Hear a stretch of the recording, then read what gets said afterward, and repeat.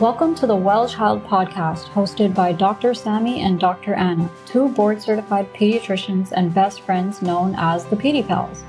This is a safe space where parents, caretakers, guardians, and those interested in pediatric health can find accurate parenting and medical information to raise healthy and happy children.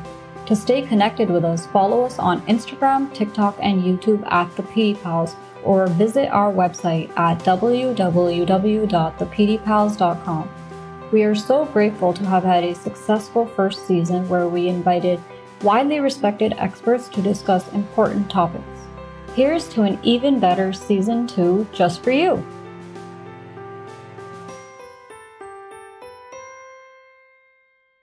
Hello, and thank you again for tuning in today. We are so excited to have you, and as always, super excited to talk to our next guest and to introduce her to you. So our next guest is Dr. Catherine Lewitzke. She joins us today from Michigan. She is a clinical psychologist who specializes in assessments of autism spectrum disorders, academic performance, ADHD, anxiety, giftedness, and all kinds of things that are pertinent to basically all parents. Dr. Cat is also actually a clinical director of a psychology clinic that has recently expanded. And this clinic has one goal in mind, and that is to set the goal for a superior practice. And so far, she has done a great job of accomplishing this goal.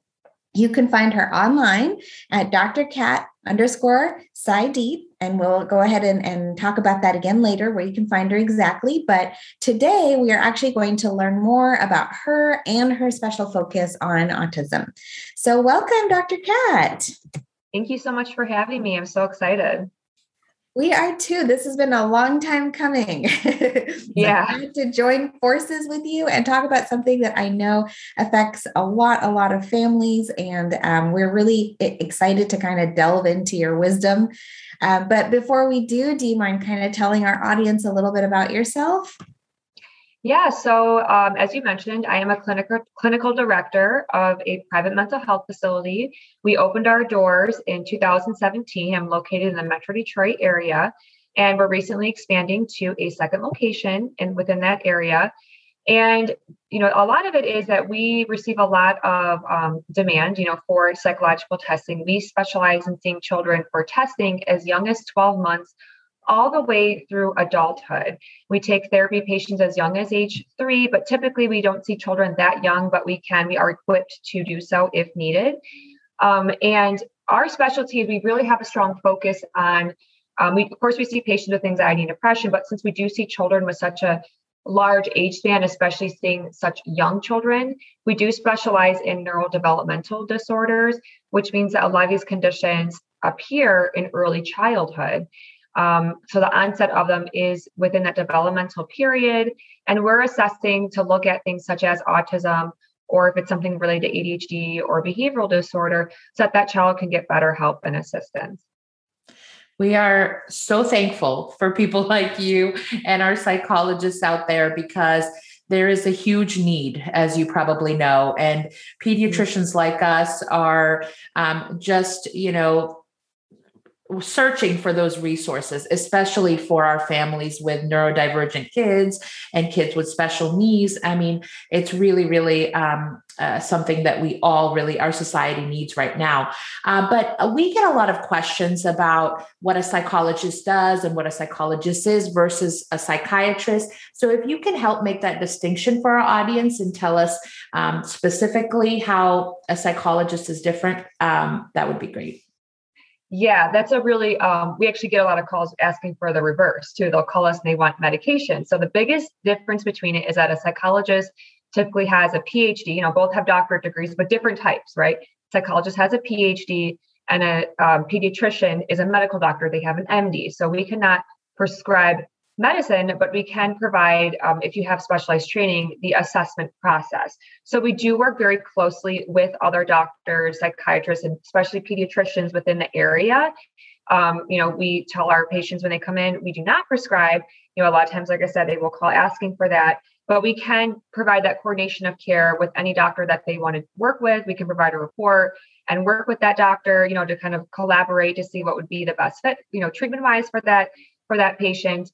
So psychologists, we help, when you think of a psychologist, it's like therapy, counseling aspect of it, learning to cope with stressful situations, helping the individual manage different emotional dysregulation.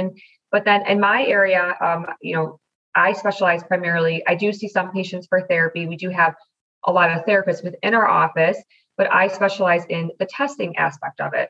So I provide different assessments, evaluations to better understand different cognitive factors or emotional factors to get a better quantitative understanding of what the patient is struggling with. That's great, because I think the biggest step is the diagnosis. Like you mentioned, a lot of families struggle with that initial step. A lot of worries that we see from parents is, are they going to be labeled? Is this going to affect them in the future? They notice that their children might have difficulties in certain aspects, but a lot of times getting them to go through that evaluation, really comes from our end to say, the therapies and what you do is only going to help. It's only going to help them reach their maximum potential.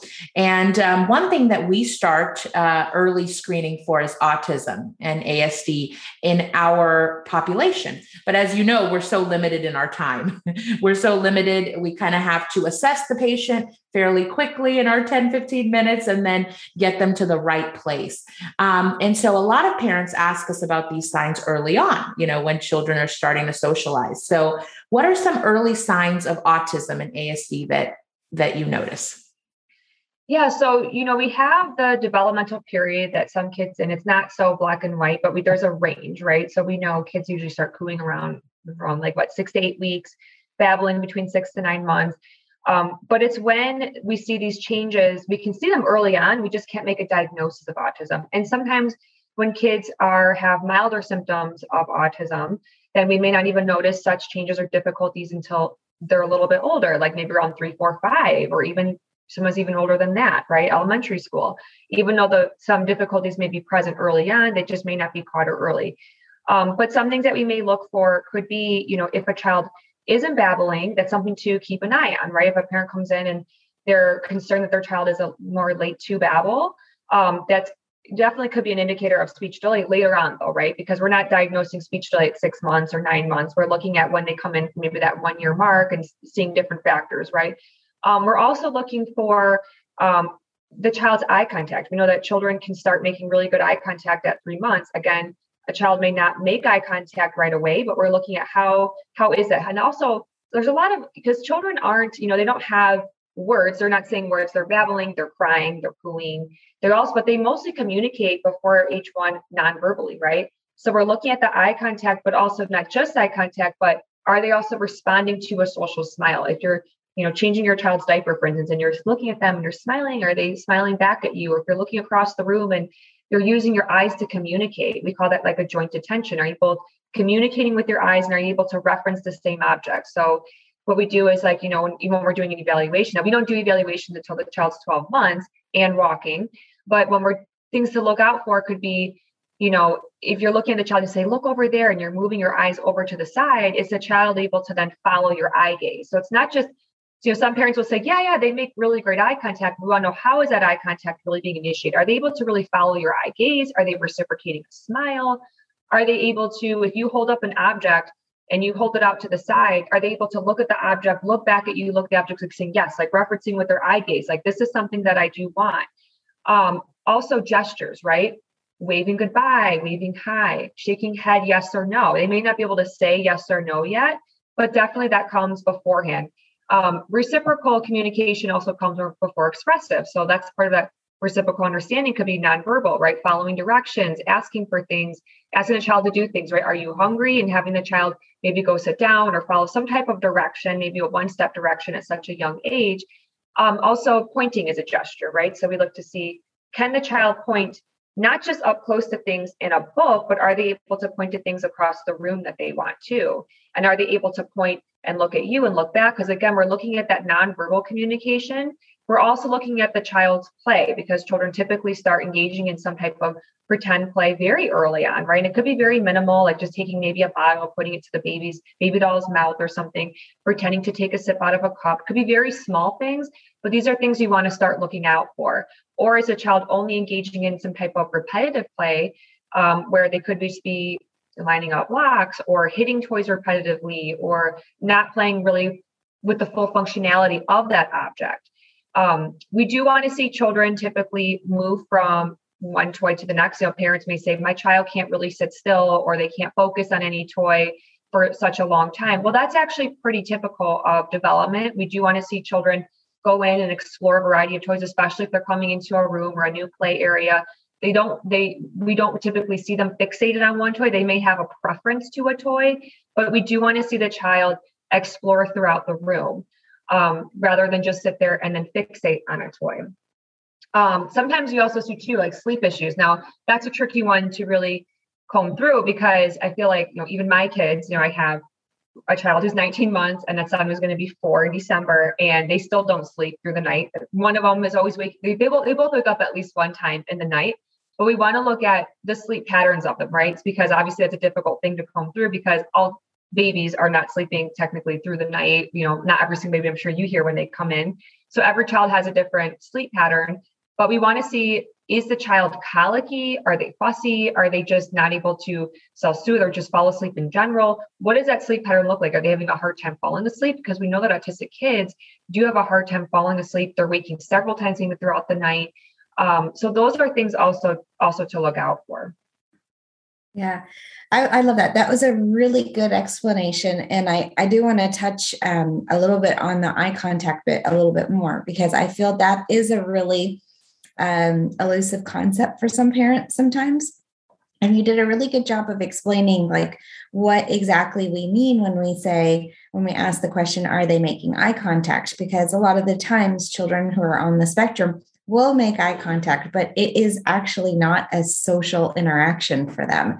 And the way I explain it, and I don't know if it makes sense to my patients or my audience, but I'll say that oftentimes children who are on the spectrum, they will use their parents as objects. And so they're looking at you, but they're actually kind of looking through you. They're not having that reciprocal interaction where you feel like you are socializing when you're doing it. So they do look at you, but it is kind of like a really blank look on their face. And it's almost like they're trying to decipher what you are, not that they're mimicking your facial expressions or that you've created a connection. And another thing that I feel they do oftentimes in the way that they kind of use people as objects and it confuses parents oftentimes is the leading them to something.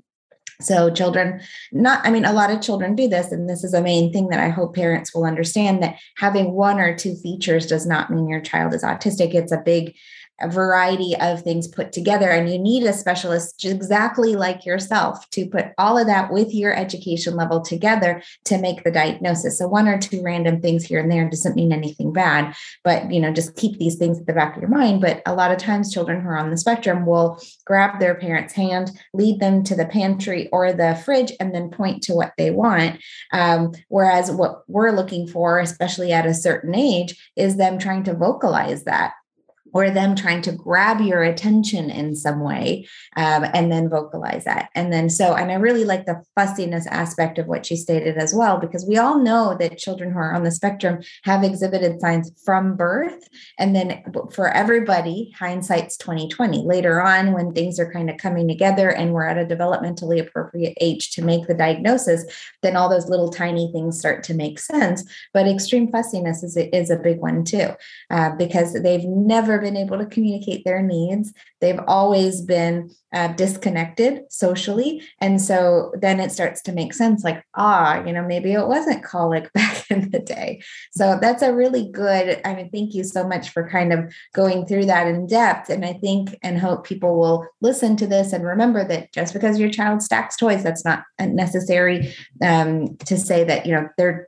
they have that diagnosis. It's just tiny little pieces of the puzzle that a psychologist or a diagnostician can put together after a lot of observation, right? Like your diagnosis process takes how long?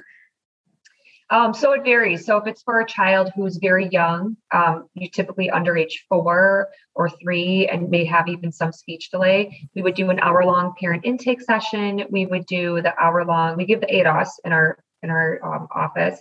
So that takes about an hour. Then we score it and give feedback, which takes another hour. Then we write up the report. So we are seeing them at least for 3 hours from the intake to the feedback, and then also the time that it takes, which is usually a couple hours to write up the report. Now, if it's somebody who's a little bit older, who may have some milder symptoms, sometimes parents come in and they may not even be on their radar.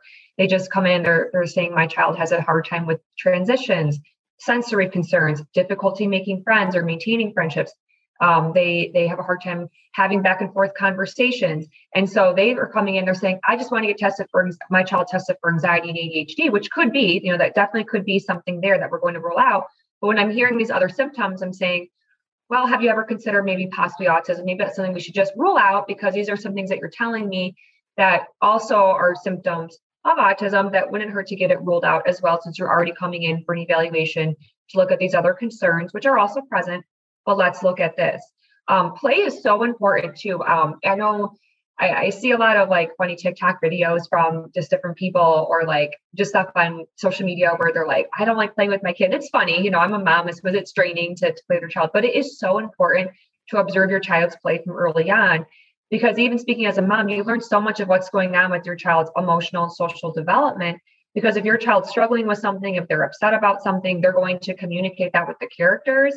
And one thing you notice though with autistic children is that they may be really great setting up a scene, like taking their toys and maybe setting up the dollhouse or building these elaborate scenes, to have the characters play, but then they may not actually take the characters and make them have a conversation. They may just kind of set it up and then, could just maybe be tossing it around or move on to something else. And they're really not having that social piece. They definitely have like that visual presentation of it, but then they're not really bringing forth any story to the play. And play is really important because it is a really strong social developmental part of childhood. Sensory too. So when we think about sensory concerns, we think about them in, you could be a sensory seeker or you could be a sensory avoider. And now you could have both or none. There's part of the diagnostic criteria for autism, but not everybody who has sensory concerns will also be autistic. But not, you don't have to have also autism to have sensory, right? Because sensory can also come with anxiety or other things as well too. But when we're looking at sensory, we're looking at, is a child of, they're covering their ears early on. Sometimes we see that with young toddlers. They could be so sensitive to sound. Or maybe they're a sensory seeker where they have to touch everything, or they're taking their head and they're dragging their head across the room on the carpet, right? That's sensory seeking too, putting objects in their mouth, maybe even after age 2, right? So these are things as well that we want to look out for. But again, just like you said, not every, if you think of one symptom, like even, it could be the play or the socialization or sensory, you don't have to, that's not necessarily autism, but these are things that we're putting together a piece to this whole picture to make a diagnosis, making sure that if they meet all that criteria, we're going to make that diagnosis, and how they also perform on the test, as well as the objective ratings from the parents and what's in their developmental history too. Yeah, thank you for going through that, because it's really important for us too, as pediatricians, to kind of see your process. And I tell parents, because this information, like you mentioned with social media and being online, a lot of people are sharing their experiences, right?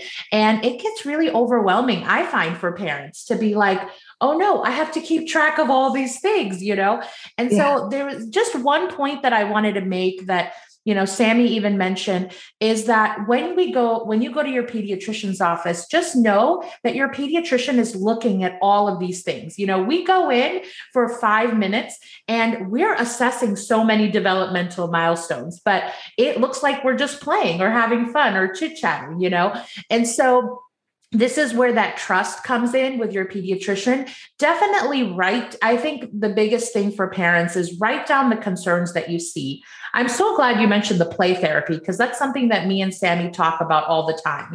Start talking to your baby early, start playing with them early. Always the developmental milestones that you don't think, that might be further down the line.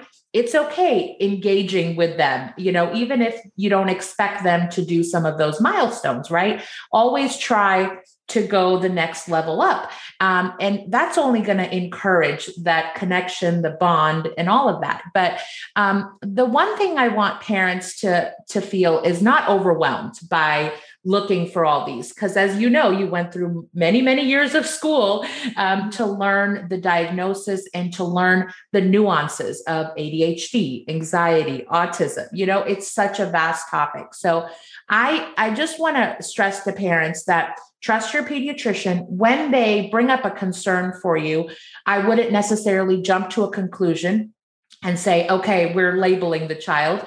We're just saying that there's a couple of little things that we prefer that they get further evaluated on.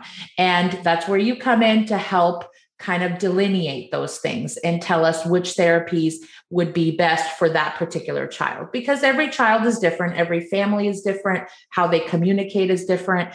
And so it's not a one size fits all. And it's not meant to be added stress, but just for you to be an attentive parent and pay attention to the little things, But I just wanted to say that because I know I get overwhelmed too with all of this stuff.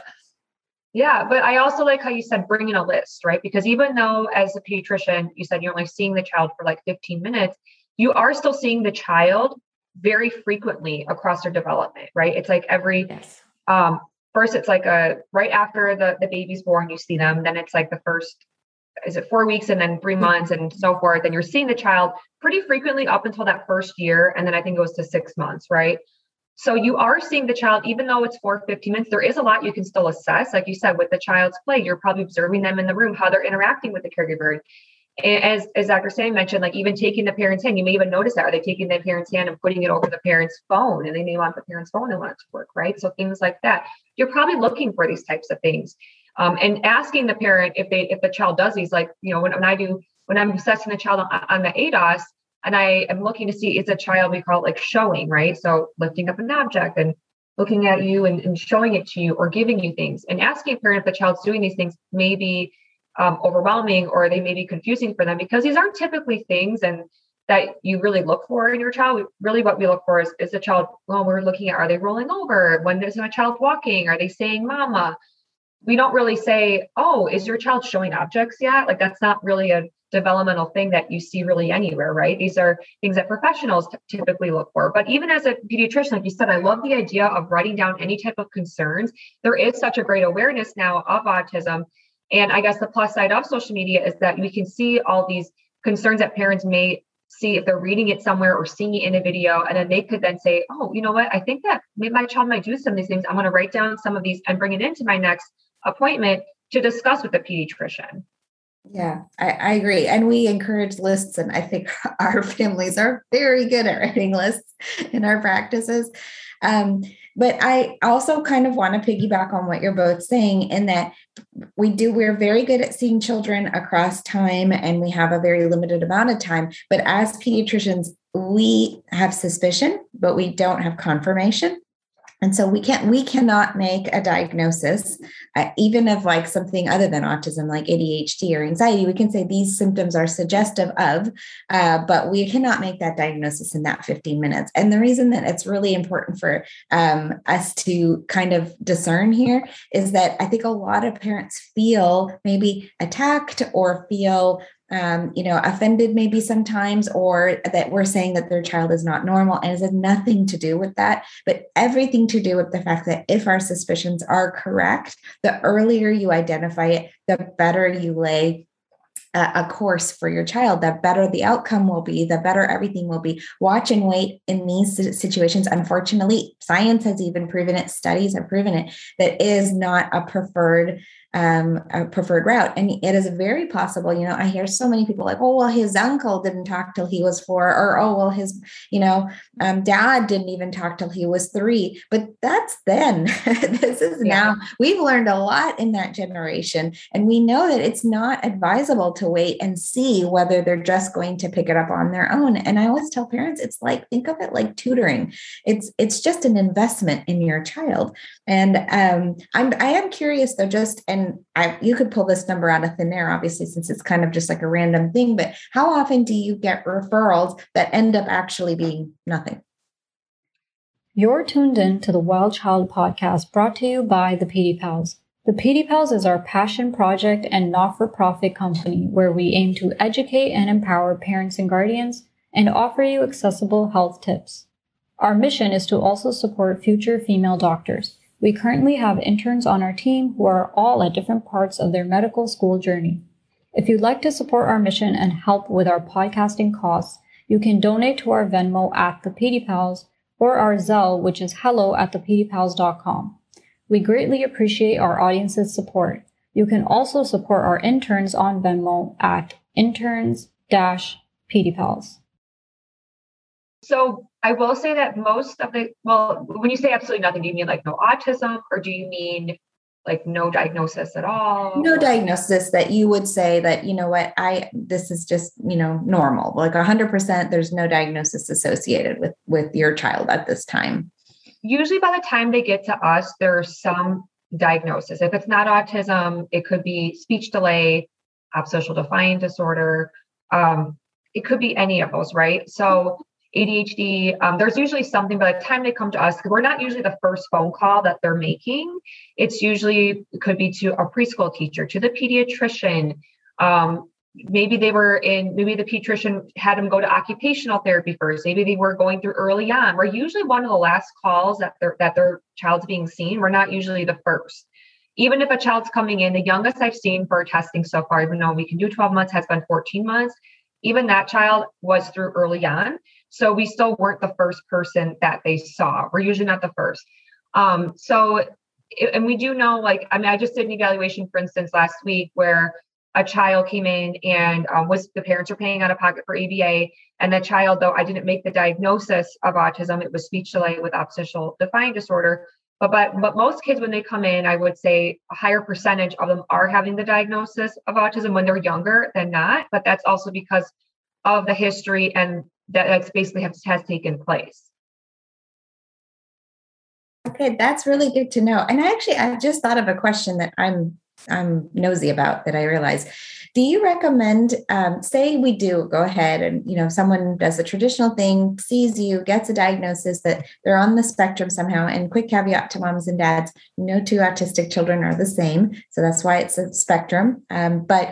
But do you recommend retesting every certain amount of years? When they're younger, I'd say it's advisable to have them come back because we're going to do any type of, some type of treatment your child's going to be having now, because usually when they come to us, it's because they want or they need some type of services. So whatever diagnosis the child may be receiving, even if it's not autism, there's still going to be some type of treatment, right? Because like I said, they're coming in for some type of problem or concern. Even if it's something like oppositional defiant disorder, we're going to recommend parent training and just if you'll keep an eye on some symptoms if anything was to change. Now, if it's autism, we're going to talk about different type of treatment approaches.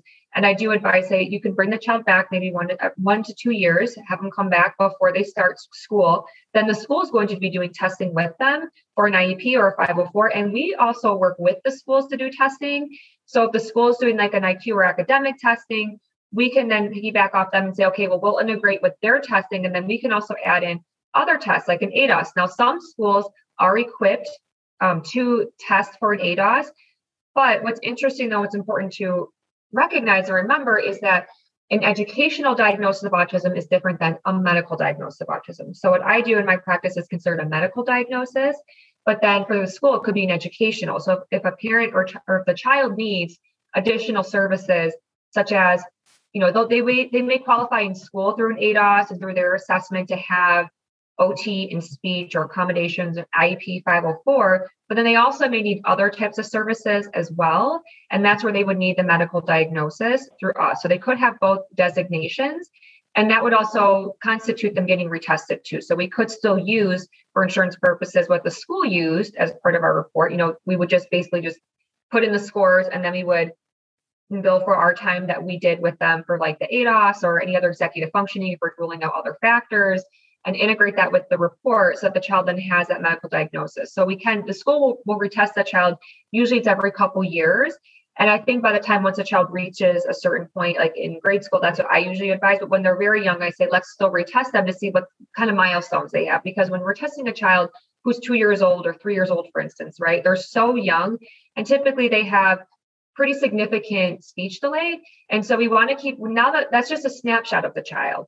How that child is that day is probably going to be a lot different than how they're going to look in a year or 3 years, 5 years, 10 years from now. So a lot of times after I do the evaluation, the parents will say to me, they say, well, what does this mean for my child? Because typically when children come in, their symptoms, most of the time could be moderate to more severe on the ADOS. And I say, well, this is just a snapshot of where your child is. They're only 2 or 2.5. They have speech delay. They've never had any other services. Let's give this child a shot. Let's have some hope and let's see where we're going to go with this. And let's get them some services. What's going to work for the child? This is a snapshot. We know what presented in the report and for these findings, but let's retest them in a year from now so we can compare where the child's at. So we have the original findings when they first came in, then we can retest them a year later to see what type of strides that they made too. Because there's really no way that we can predict what a child's going to look like, autistic or not. We don't know what an individual is going to look like in a year or 5 years from now. But what we do know is that with early intervention, there's more hope that the child can make better strides too in their development. Yeah, no, that's really important that you made that distinction, especially about the schools and the medical diagnosis, because a lot of times we see a lot of therapists, which we're very thankful for in the schools. They're checking for learning disorders. They're checking, they're doing that initial assessment because they see that child in a social situation. And so that's really helpful. But I still encourage parents to talk to their pediatrician to figure out if there is more therapy needed. And basically what you both alluded to was that the therapy is not going to hurt. Tutoring never hurt anybody. It only gave them better skills. It gave them better management, of when the little difficulties that they might have. So even if they start speaking, in 6 months to a year, there's no harm done, right? The other thing I wanted to just plug for parents that have children with speech delays initially, make sure that they've had a hearing test, and your pediatrician should be ordering that. But that's one of the first things we do is to rule out hearing loss, because that could be one of the early signs, could be speech delay for that. So usually after we've done that, we usually send them for the full evaluation to figure out, is it only speech delay or is there additional things like oppositional defiant autism? So I just wanted to plug that in. Yeah. Go ahead. Sorry, I was going to say, I actually saw a TikTok the other day that they were, I guess, making fun or whatever, talking about what pediatricians do when they identify a speech delay and how overwhelming it could be to families. Like basically we're like, okay, you have a 2.5 or 3-year-old with a speech delay. You need this. And we just throw it out. We're like, good luck. See you in 6 months. And it's genuinely like that. But I hate to say it, it's kind of like you have to get the speech. You have to get the hearing test. You have to get the speech therapy started as soon as possible. And then we're also sending you to someone like Dr. Kat to have an official diagnosis made, and then even more treatment plan made. So it is a lot of things thrown at you and then a lot of follow-up. It's definitely a process. It is. And it's no fun, obviously, but it's a kind of a lot up front, and then it kind of dwindles down later once everything's, identified and things start to get on their way. But yeah. Yeah, as long as you recognize that the goal is only to give the child the best chance for success, because some of these children are not in daycare or they're not in school. And a lot of families will say, well, once they start daycare, they'll be fine. They'll start talking, or once they start school, they'll be okay. But why take that chance? When they get to school, then they have maybe potentially more anxiety, more stress, difficulty acclimating, and so a lot of times it takes a lot of reassuring from our end that, these things might just resolve and it'll be fine. But we rather, play it safe on the front end than later when they're having trouble in school, socializing and things like that. So, no, I'm glad you guys mentioned that. Now, after the diagnosis has been made, let's say for autism or a spectrum, I know it's very different for every child, but do you have tips for those parents of how they can help for those children in the classroom and at home, and what teachers can do? Any little pearls you have will be great. Yeah. So the first thing I always talk about with parents is what type of services are we going to, let's look at the different types of treatment and service options for that child. Because as you said, when we're giving them all these options, and even I will talk about all these options with the parents, but I really want the parent to be the strongest advocate for their child and to be that determiner of which type of service or treatment or facility they want to send their child to. I do network with a lot of different clinics within the area. But I always tell parents, I know this clinic as a professional. My child does not actually go to this clinic. So what I also advise parents is there's a lot of Facebook groups out there, a lot of social media stuff. So I say, go and join some type of support group, like on Facebook or something within the area. I have some recommendations I give them to go check them out. These are some clinics near your house. If you live in X city, maybe you want to go and ask them if they have, hey, I just had my child was just diagnosed. And these are private groups usually, right? So it's not like if they're not willing to share their diagnosis with the whole world for their child, then these groups are private. So it's only the people in the group are going to see it. It's not like it's going to post across their feed too. I always tell them. So if they want to join this group, then they would then pose the question, my child just received this diagnosis. I'm considering ABA, OT, speech or play therapy for my child. These are the clinics that were recommended within my area. What is your experience with them? And then that kind of gives them more of the parent approach from it, like the parent's experience and with their child. Then I also recommend the parents then ask questions on any type of concerns they have about a certain treatment, because there's different pros and cons to every treatment. There's different information out there. I have them, we discuss that within the office, but then I also have them ask those questions and concerns. Like if they're worried about a certain treatment being more harmful for their child, they can go and address that with that particular clinic. Because I usually only recommend them clinics that I know personally that we have had patients to. And if it's not one that I've heard of that they have personally found, I say, well, I have not, go check it out yourself. I also always recommend the parent bring the child when they go and tour the facility, because when you're having a child with autism or a developmental disability, it's going to be a very long commitment too. It takes a lot of hours, a lot of time. You may have another child at home too. So I always have them, go to the facility. The child's going to be spending a lot of their time there. And that's what I would do as a parent. If my child needs services, I try to put myself in the parent's shoes too. Like, what would I do? Well, I would want to go and ask these questions. I would interview them because they're interviewing the clinic, right? They're interviewing these professionals and see how are they interacting with that child? How is the child interacting in that environment? Because there are so many different options out there. Also, the parent support is one thing, but sibling support is also really important too, because we know the research for siblings is that they're at greater risk of having anxiety and depression when they have a sibling with a neurodevelopmental disorder too. So we can't forget the siblings in the process. And especially when you have two siblings that are close in age, and when you go to these like OT or ABA centers, they look really fun. There's like ball pits. There's like games all over the place, right? I mean, they're colorful and they get to use all these really cool like fidgets and sensory stuff. And that's cool for kids. It's really appealing, right? Like every kid, autistic or not, loves bubble fidgets, sensory toys, right? I mean, my kids love that stuff. So they go there and they're probably thinking, why does my sibling get to go and play at these facilities and I have to go and do work at home or something, right? So it's good to have that open communication with the other children in the home, talk about what the child is struggling with, why they have to go to these services, but also make sure that child doesn't feel left out in any way too. And I know it's a lot for parents to go and balance it out and say, well, this child has more needs, but then we also can't forget the other children at home too, and make this a family approach. Some clinics as well do sibling groups too, which is really great because they have the siblings come in. So that's another thing parents can ask about. Do they do anything for family, siblings, or parents? They might do a parent workshop where they're talking to the parents about how to communicate with that child. One thing I always recommend is breaking down the communication so it's simple and short, concrete. So, when we're giving a child a direction, a child of, younger child or child with any type of delays, and you're saying, go get your shoes, we're going to be late, my car's already on, it's going to be snowing outside. And that's a lot of information for a child, right? You're just basically just word vomiting how you're feeling as a parent being stressed, right? I mean, truth be told.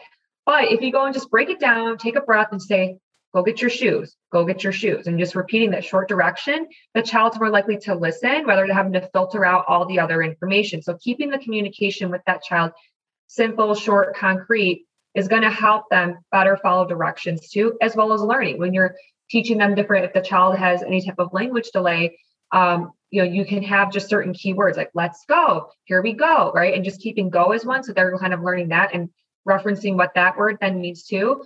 Also trying to understand what the child's triggers are, because a meltdown for a child can be very scary and lonely. And when we think about an autistic person's brain, it's already in hyperdrive, right? When the senses start coming in. So if there's any type of change in routine or sensory overload, it's going to put that brain and those, into overload as well too. So we need to figure out what are these triggers for the child. Let's minimize that. In the classroom too, I mean, we can minimize any type of triggers, any type of sensory overload for them. Give them, if a child's more of a sensory seeker, we can give them fidgets. Like those bubble fidgets are really big right now. Usually every kid that comes into our office for testing, we give them one to just take home and use during the testing to kind of help them. Any type of like those like squish toys they can have. Now, I have had some children come in and they're more kinesthetic, right? They like to get up and move around. And while that may help their learning, it might be distracting other children's learning in the classroom too. So what I always advise is, well, the teacher can do things where the child isn't getting like pointed out to like, oh, sit down, right? And the child we can use that kinesthetic type movement that they need. And maybe have the child, when the teacher has to pass out worksheets, saying, hey, little Johnny, can you come and pass out these worksheets in the class for us, right? Can you come and help me over here? Getting the child to get up and move, or giving the child some type of breaks throughout the day. We know that children tend to be a little bit more silly or more active after lunch. So making sure that, if there is going to be OT, that the child is going to qualify for services. Maybe we have the OT after lunch so that can then calm the child's nervous system down too. Visuals at home or at school can also be very helpful for children who are more visual, having a more predictable schedule. Sometimes I've seen in some schools, they also do social groups in the school for the kids. Having a mentor, could be something too, having one child who, maybe pairing all the kids together in a classroom, to help with that as well. So there are a lot of things that really don't take a lot of effort, but it's more just thinking outside the box and really just helping the parents and the school work together to see what's going to really help the child succeed. Yeah, that's awesome. There's a couple of things I wanted to emphasize in what you said. The first being that we talked a little bit about parents who maybe were caught off guard with the concerns brought forth by a medical professional, but there are actually another subset of parents too that have always had concerns about their child and then feel that their concerns are not being heard. Please don't give up. You can continuously bring it up with your pediatrician, or you don't even have to have our blessing. If you're feeling like you're not getting heard, you can go straight to somebody like Dr. Kat. You don't need us to be a middle person. So if you have concerns and you're like, I feel like my child has anxiety or autism or sensory issues or blah, blah, blah, no one's listening to me, I'm worried, just go straight to a psychologist. Insurances cover a lot of them already. You can ask your insurance what's covered and what's not, and you can go directly to the source and then tell them their concerns. That's the first thing.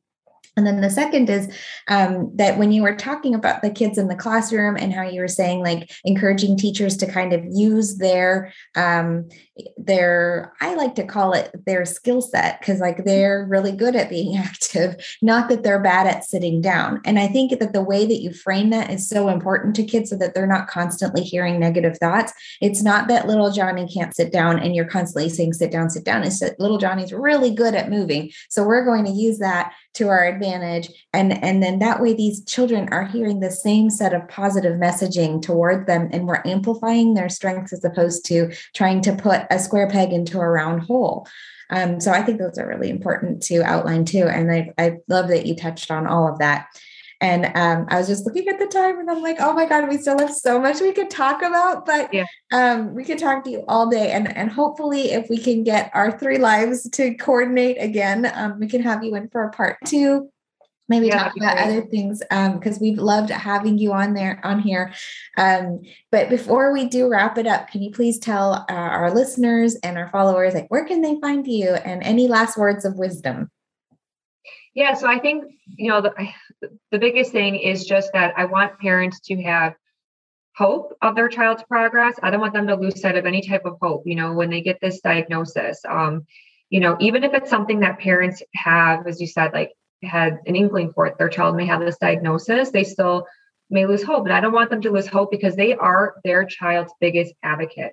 They will always be their child's biggest advocate. They are the one that has to fight for their child, right? So it's so important for the parents to stay strong and to really just connect with other parents, other providers in the community, and do their research, ask questions. I don't know any professional that would ever shoot down. I know myself, I don't think you guys would do that either. Any parent's going to ask you a question of what should I do? What do you recommend?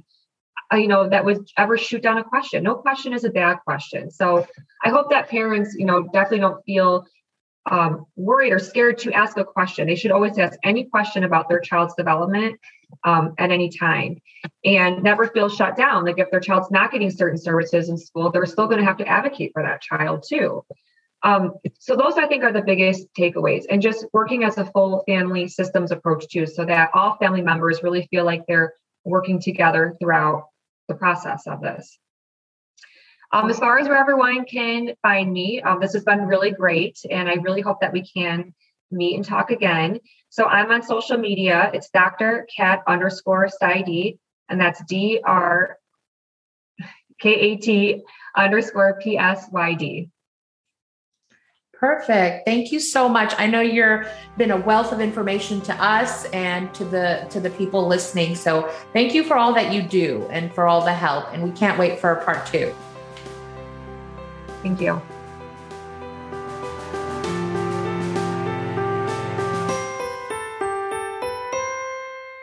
The views and opinions expressed in this podcast are those of the participants and do not necessarily reflect the official policy or position of any other agency, hospital, organization, employer, or company.